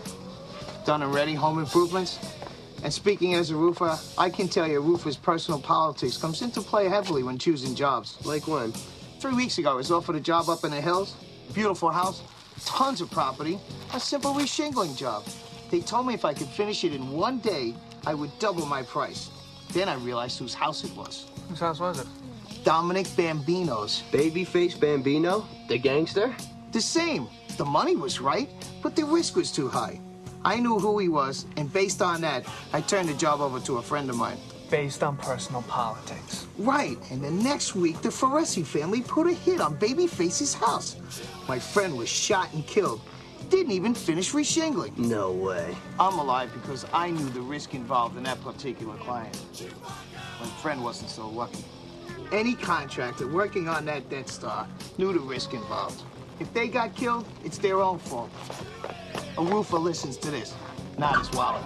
You make your personal choices through your personal politics. And just because you're not doing the thing, working with the thing is, in a way, supporting it. And also, you said you talked about Amazon. One of the things that I just found out earlier today was that the person in charge of Amazon Films was suspended and then quit or over accusations of things that he has done to a woman. I forget what she did in Man in the High Castle. He said to her, he told an actress, this is Roy Price, who was the head of Amazon Studios. He said to her, "You will love my dick." Wow. Yeah. Right. And so how tainted are all the projects that came out under him, or the projects that never happened because people didn't react like he wanted them to? Yeah. Right. I'm curious how the one at Pixar went down. Yes. Oh, I hadn't heard about the one at Pixar. Oh, yes. I mean, I'm just like... So we don't know the details of it. This is John Lasseter from Pixar, who obviously was one of the architects of that as an organization. He directed Toy Story and A Bug's Life, Toy Story 2, Cars and Cars 2. And, I mean, there's obviously more to come in regards to that, but he's already stepped down because because he knows what's coming. And I mean, this goes to what you were saying, Darren. It's just there's a lot of people who are nervous right now, and that kind of makes me happy, right? Because they should be nervous. Yeah. This is the first time that they felt like there was some consequence for that shit. And man, I hope the anxiety causes them an early grave, because fuck them, because a lot of them won't be revealed. It just won't happen, right? But at least we can get some comfort knowing that they feel like it could happen. Yeah. What's so good is to see it.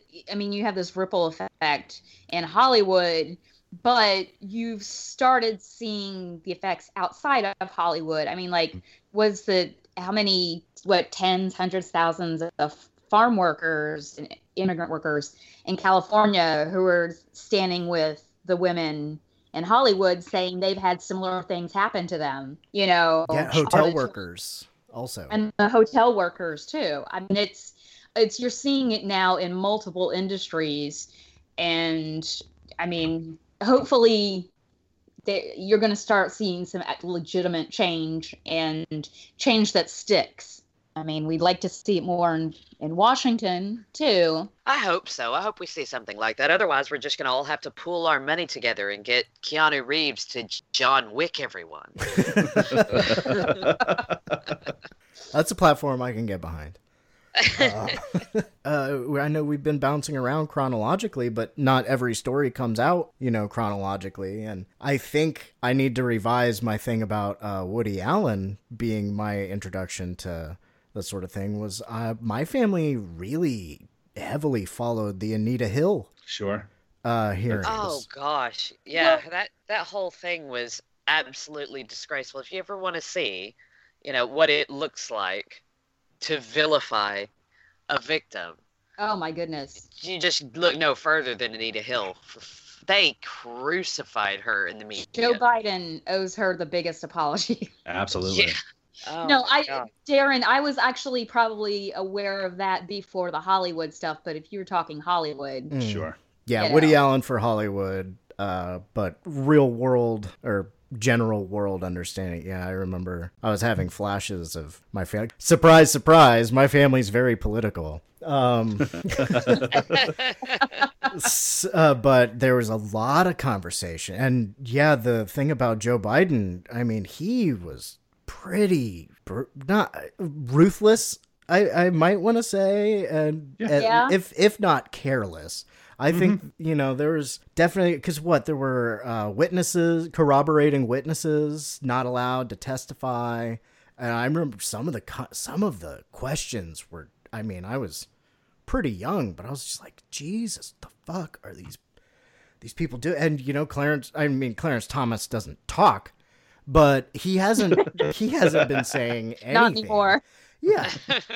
And, I think that, I think you're right. I think the small apology that Joe Biden did give doesn't really speak to the gravity of what happened and the tone that it set. It doesn't ripple out, right? That's that's one of the things I've been wondering is like, how retroactive are we going to be getting now? Hey, we're in a window now in 2017 where people suddenly give a shit.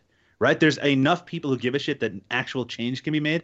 So how far back does that go, right? Can we take another look at Chris Brown or R. Kelly, right? Can we take another look at David Bowie or John Lennon, right? I mean, the 70s, think about every band that had sex with an underage groupie and was using that power that they had to do that. Again, I'm not condemning all groupies or anything along those lines. I'm just saying that this happened and we just let it happen and we ignored it. In some places they celebrated. If you read some of those autobiographies of a lot of these musicians, they're almost proud of it.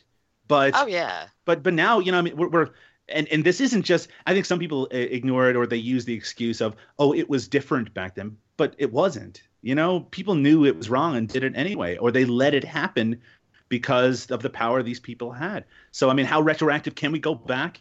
Can we put these people in the perspective of 2017 and say, Clarence Thomas, you're a piece of shit. You should not have the position that you have, and there's a lot of people who can go in that basket, right? Like your Sean Penn or whoever. It's hard to I as long as I think the dialogue keeps going, I feel like there's more, like we said, if everybody forgets about it and moves on to the next what the fuck, the next time that Trump, I've been joking lately that he's going to declare war against the moon. And I'm just, what distractions are going to come out? Or maybe, I mean, who knows? Maybe this could go further. Who knows what kind of shit Mueller is uncovering. What was that Roman emperor that made his troops whip the sea? That wasn't Caligula, was it? That's the first one that always comes Caligula? to mind. Any crazy shit, I automatically think Caligula, but I wasn't sure. Yeah. But that's what I'm expecting. Crazy shit I think of. Oh, Caligula.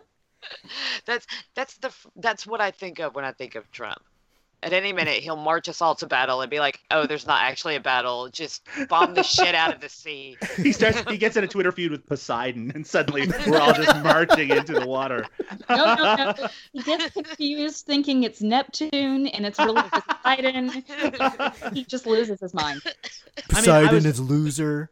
I said earlier that 2017, that what's happening is sort of good, but it's also moving in the other direction with some subsections of the populace, right? Because I used to think pedophilia was at least one of those things where we could all agree that this is bad, right? And like, what's going on with this shit? Pedophilia, right? Like that's the line, right? What and the like, shit is going on? And like, we can drum Gary Glitter out of the music industry because he was a pedophile, and it's like, well, now he's gone, and no one respects him, and you can't listen to his music and fuck him, right? Or Rolf Harris, or Jimmy Savile, or something like that. Or people who it's like their entire legacy has been tainted. But now, I mean, those goalposts are being shifted every single day, and it makes you really worry about what the next thing is, right? When the next Republican senator who gets caught fucking a corpse, and it's just like, well, he did it when he was 25, so it doesn't really matter that he's been basically abusing prisoners for the past 20 years. Let bygones be bygones. The witnesses that we've threatened, harassed, and coerced into silence aren't saying anything, so why are you? Oh, it's just locker room talk. I didn't talk like that in the fucking locker room. I remember that.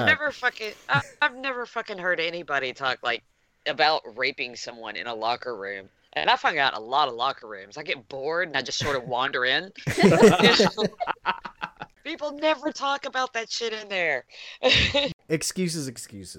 It's sort of like its own form of whataboutism. Yeah. It's like, well, yeah, this is bad, but this other thing could be worse if you think about it. Oh, absolutely. And I think a lot of our discussion is centered on that exact same thing. It's like, well, what about this? What about this? What about this? It's like, yeah, let's talk about all of them. Let's talk about it. But it's just like some people want to say, what about this? So you'll just forget about the first thing as opposed to talking about all of the things. There's some bad hombres, and they're not good. It's a hard thing to talk about because it seems like people either want to ignore it or the people that will talk, as people like us, we all generally agree. So sometimes it feels like how much progress can get done when the people that need to do more work don't give a fuck. Well, exactly. It's like that quote, nonviolence only works when your opponent has a conscience. Right. I mean, we can talk, we can yell, we can scream, but the reality is that the people that matter aren't going to listen unless radical action is taken. I'm not advocating radical action. I'm just advocating radical action. I'm still mostly an optimist, so I'm afraid that nothing will happen, but I don't believe that nothing will happen just yet. Does that make any sense? Yeah. No, it makes perfect sense. Wouldn't it be absolutely hilarious if all 50 states legalized and then America just ended up completely chilling out? Like, actually, why are we so mad? Oh, this is nice. Pointless. Let's just get a barbecue. Let's do barbecue instead of this. Darren, what should we do to help? You and I mean, we're not powerful people. I mean, you might be more powerful than I am, Darren. I don't know much about your personal life, but certainly there's something we can do in our everyday lives that can at least support the people who are the victims of this action and not support the people who are perpetrating the action. I mean, what are the steps that people should do? And I think that for everyone that's a little bit different, right? But I want to pull back the goalposts and I want to hold that line, but I also know there's a lot of people working against me in regards to that. So, I think you want to get involved with your local organizations that help support people who have had these actions done to them, and people who need that support. You need to voice it. You need to call out the toxic behavior that you see. But in regards to these larger scale issues, right, where there's people with unlimited sums of money and seemingly unlimited power, it can be a little distressing. It can be really disheartening to think about. It's like, well, who am I up against that? Well, you're nobody until you align yourself with other people, right? And I think that voicing it and getting together with people and talking about it, just like we're doing right now, is, I think, a really positive step. Yeah, I think so. I think there's that, and I think there is a lot more value in calling out the people you know. Still call out strangers. I know I've talked to a few guys on the bus that I've seen, but calling out people you know, I think, is even more effective because it matters more to them. And saying stuff like, "Hey, man, that's not cool," or sure. that was her idea, or I read a pretty cool article in Bitch the other day where there was like, hey guys, here's a list of shit you can do, and if I can find it, I'll post that in the show's Facebook group. But it is, be aware of your role as a global citizen and not think that someone else will deal with it. Speak out against the shit you see in front of you. And I always do, I ask all the women in my life, what can I do to be more helpful? Because I'm not oppressed. I do not know what it's like to be, in the shoes of a minority or someone that's generally marginalized. If I'm not a rich person, so we've talked about the separation between the classes and everything like that. But I don't know, ladies, what can we do? Is there anything you need your friends to be more aware of? I think as men, well, first of all, you touched on a really good one already. Call out your friends. Call out the people the people around you that are acting in this way. Do not let it slide. Don't laugh it off. Because until that happens, until they know that it's unacceptable, it's just going to continue. Also, and this is a bit of a tricky one, but if you are a man and you have a female friend that has been assaulted and feels the need to, to open up to you in some way or whatever, the best thing you can do is just listen. Don't sit there and tell her, oh, do this, try this, blah, blah, blah. Just listen. Because, the fact that she's talking to you is that means quite a lot. So just listen. If you, listening out there, are in the UK and you have been a victim of sexual assault, find your local rape crisis center. They are absolutely wonderful people. They will not disclose any records of any sessions that you have to the police or anybody else without your consent, regardless of a court order. If you choose to go to court, they will support you through the court process, and really are just wonderful, wonderful people. Also, if you need counseling, there's the Steps for Change program that you can find online, and you can self-refer for counseling there as well and get the ball rolling if you feel you need help in any way. Vanessa, do you have any other ones? I can't think of any more for... I'm unprepared. I didn't come offhand right now. Well, anybody send me anything that they think of, and I'll put them in the show notes, and I'll share them. I think everybody besides you, Doug, is in the Facebook group. Share them among the group. Get it together, Doug. Come on, man. I get invited into a lot of stuff that I don't want to be in, but I'm going to join this group, Darren, simply because I like you and everyone involved right now so much. I do think the one thing that we haven't mentioned yet is that if you do have a little extra money, you could probably put it towards some very useful causes. Yeah, and I think, what everybody has hit on is just bringing up this conversation and calling out shitty behavior. You can apply that to so many different things in life right now. There is a lot of shitty behavior going on with people, and especially when you're talking about like sexual harassment and sexual assault.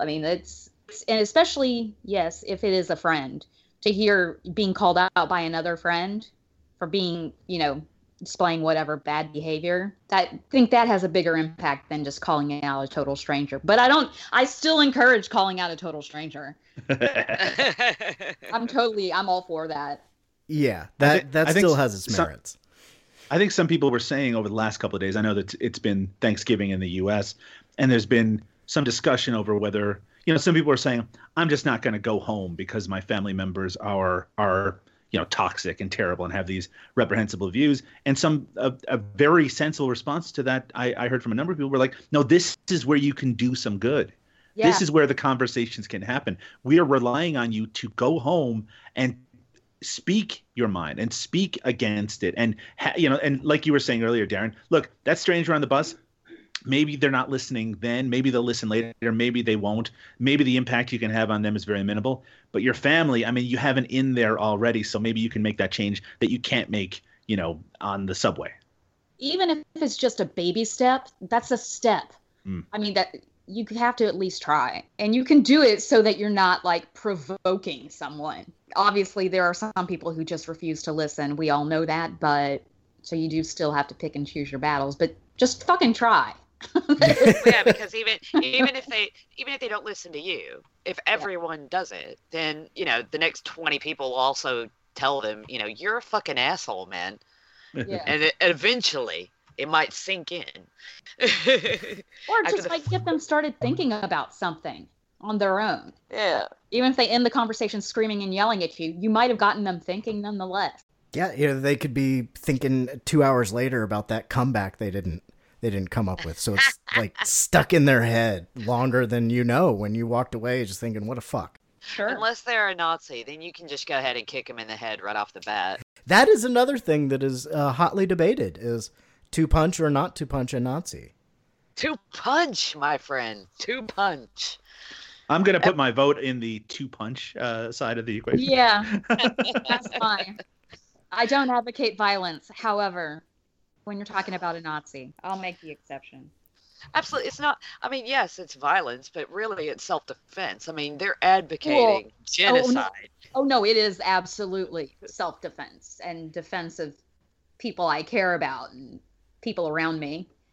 Really, there aren't any Nazis anymore because Nazis are a very specific thing to 1940s Germany and America and all these other places. Hey, what happened to Darren? Who's this new character we've got here on the podcast?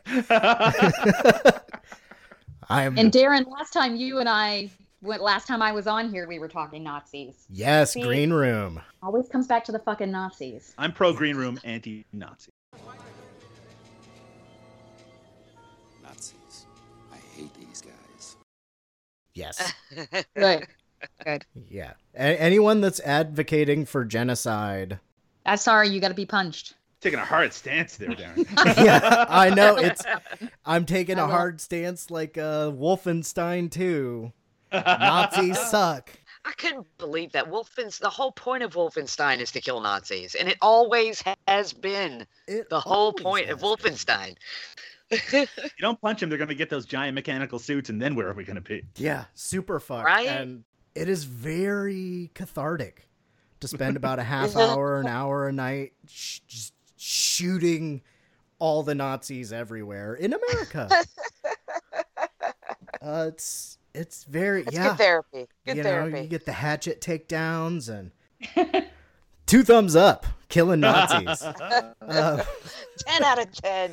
Yeah, 10 out of 10 crushed Nazi skulls. But yeah, it's just great. Like, I didn't know that there was a line between are pedophiles good, are Nazis good. I didn't think we'd be having these conversations in my lifetime anymore. I thought we'd moved past them. Yeah, well, it's that quintessential picture of that woman that's probably in her 60s standing at a protest holding a sign that says, I cannot believe I still have to protest this shit. Exactly. It should have been settled long ago. And it was. Do you remember a time when we could talk shit about Nazis and the only people that would get offended were like 2 guys in Kansas that lived on a compound, and that was literally it. And they just kept to themselves. Yeah, they were afraid to go out at night, you know. Yeah. What's happened? That system of power built around it from the inception of America with the all men are created equal written by slave owners sort of thing, it is flailing to not lose power. And hopefully all this extra flailing means that the decline is looming sooner. Their decline, not ours, because right now it just feels like it's all of our declines. Yeah. When I first started this show, I thought it would be more, when I started planning this show, I thought it was going to be more of a broader issues like this. And I know we get into it in different episodes, but I mean, I really think that Trump happening really amplified. I mean, I could probably do this show every other day and there would be new appalling things to talk about. And that won't go away when Trump goes away. He is a symptom of of a larger problem. And there's, I mean, in other countries, there are, it's weird to be an American and think about other countries, but, Come on, you can do it. Yeah, but we try, Vanessa. I know. We try. Believe us, Canada and UK. And last time I looked at the stats, there's one person in Russia listens to the show. Hi, Putin. How are you doing? A lot of horrible people are in power. And yeah, I want to thank you folks, for starting this dialogue over here. And I mean, you're all here because I really value your opinions and I value your intellects and I like and the conversations we've had off mic. I thought this would be a really good start. We didn't even cover everything and there's still more shit to happen. I mean, Uma Thurman just came out against Weinstein. You'd said that Aja Argento signed the letter hoping for leniency for Polanski, and she's had her stories about Weinstein. And Rose McGowan, I believe, has been saying this shit forever, and basically she kind of lost her career. A lot of people have. Rose McGowan, Corey Feldman, Drew Barrymore, Courtney Love, as much as I hate her, but she was one as well. But there have been so many people that have been talking about this for 20 years, and just no one took it seriously until now. But luckily, they're taking it seriously now, so we can have this dialogue that's long overdue. Your next Bryan Singer. You all have an open invitation to come back and get a hold of me next time you feel like we need to have another one of these conversations. But before we wrap up, and final statements and whatnot, why don't you tell us all, because I listen to these, so I want to include myself in the audience, where to find your other artistic outputs? Doug first, and we'll finish off with the ladies. You can, of course, find me on Twitter at Doug_Tilley. That's TILLEEY. You can find my two shows, No Budget Nightmares, about micro-budget and ultra-low-budget filmmaking and films, over at nobudgetpodcast.com. And the lauded Eric Roberts is the fucking man over at ericrobertsistheman.com. We, of course, just recently got back from the Cinepocalypse Film Festival in Chicago, where after 62 episodes, we got to sit down and talk to Eric Roberts. So go over to ericrobertsistheman.com and check that out right now. Great. Let's see. Vanessa, Misty, you can go last because this is your first appearance on here and you're a woman, and I'm giving you special treatment over Doug, who is also having his first appearance on this show. I agree with this. I just get stuck in the middle because I've been here before. You're the regular. I'm on the VD Clinic podcast. We're part of the Legion Podcast Network. We have a Facebook group, VD Clinic Podcasts. We're on Twitter at VD Clinic Pod, and we have an email address at vdclinicpod@gmail.com. And we cover a book and a movie every episode. And Darren has been there before and actually will be on again. Yes. Spoiler. Yes. Ha ha ha. I've got the book. I haven't started reading it yet. Okay. That's okay. You have time. You slacker.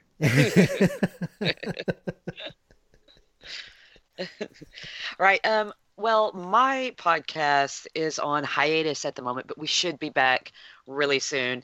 My husband did all the editing for us, and obviously his schedule is a lot busier the past few months, so he's not been able to do it. So I'm trying to teach myself. So as soon as I get it down, we'll be back. But I have the Black Annis podcast, which is on the Legion Podcast Network as well. We basically get absolutely shit-faced and talk about horror movies. I have another podcast that is upcoming. It's not been dropped yet. Called Legion After Dark. It's also going to be on Legion Podcast Network, and it's a solo podcast where I review a movie or a book of the BDSM genre, but not 50 Shades, because I don't want to sit through that shit. That doesn't really count anyway. Yeah. But we should be dropping soon. The first movie I'm going to be doing on the first episode is Preaching to the Perverted. So if there's any fans out there, feel free and join me. Twitter is Misty_Kitty. That's MYSTIE_KITTY. We had a Black Annis one, but I never keep up with it. So just do my personal one. And obviously we have a Black Annis Facebook group. And yeah, that's about. I'd give you my email address, but we never, ever, ever check it. So just message me on Facebook. I will never see it if you email me. Does anybody have anything they'd like to add before we say goodbye for now? Well, what were the PSAs for tonight? Pirate Bay. Yeah. Pirate Bay and socioanarchism. Go kids. And don't keep your mouth shut. Yes. Yeah. Be that loud, obnoxious pain in the ass that your mom said you shouldn't be. Don't let them get you to the second location. Duck and cover. Stop, drop, and roll. Stop, drop, and roll. Only you can prevent fascist liars. I like that one. So yeah, thanks again everybody for listening, and thanks to you all for taking the time to sit down and talk about this mess of this mess. So until next time, everybody. I'm sounding very official right now. Bye. Bye. Bye. Bye. Hope that was as good for everybody as it was for me. Look at you checking on your partner. I really enjoy hearing that.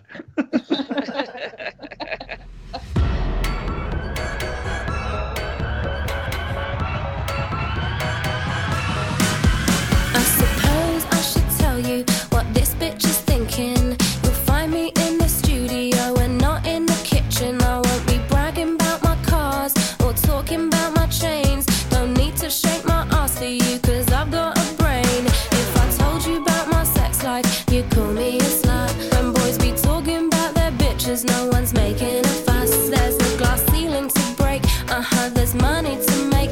And now it's time to speed it up, cause I can't move at this pace. Sometimes it's hard to find the words to say. I'll go ahead and say them anyway. Forget your balls and grow a pair of tits. It's hard out here for a bit.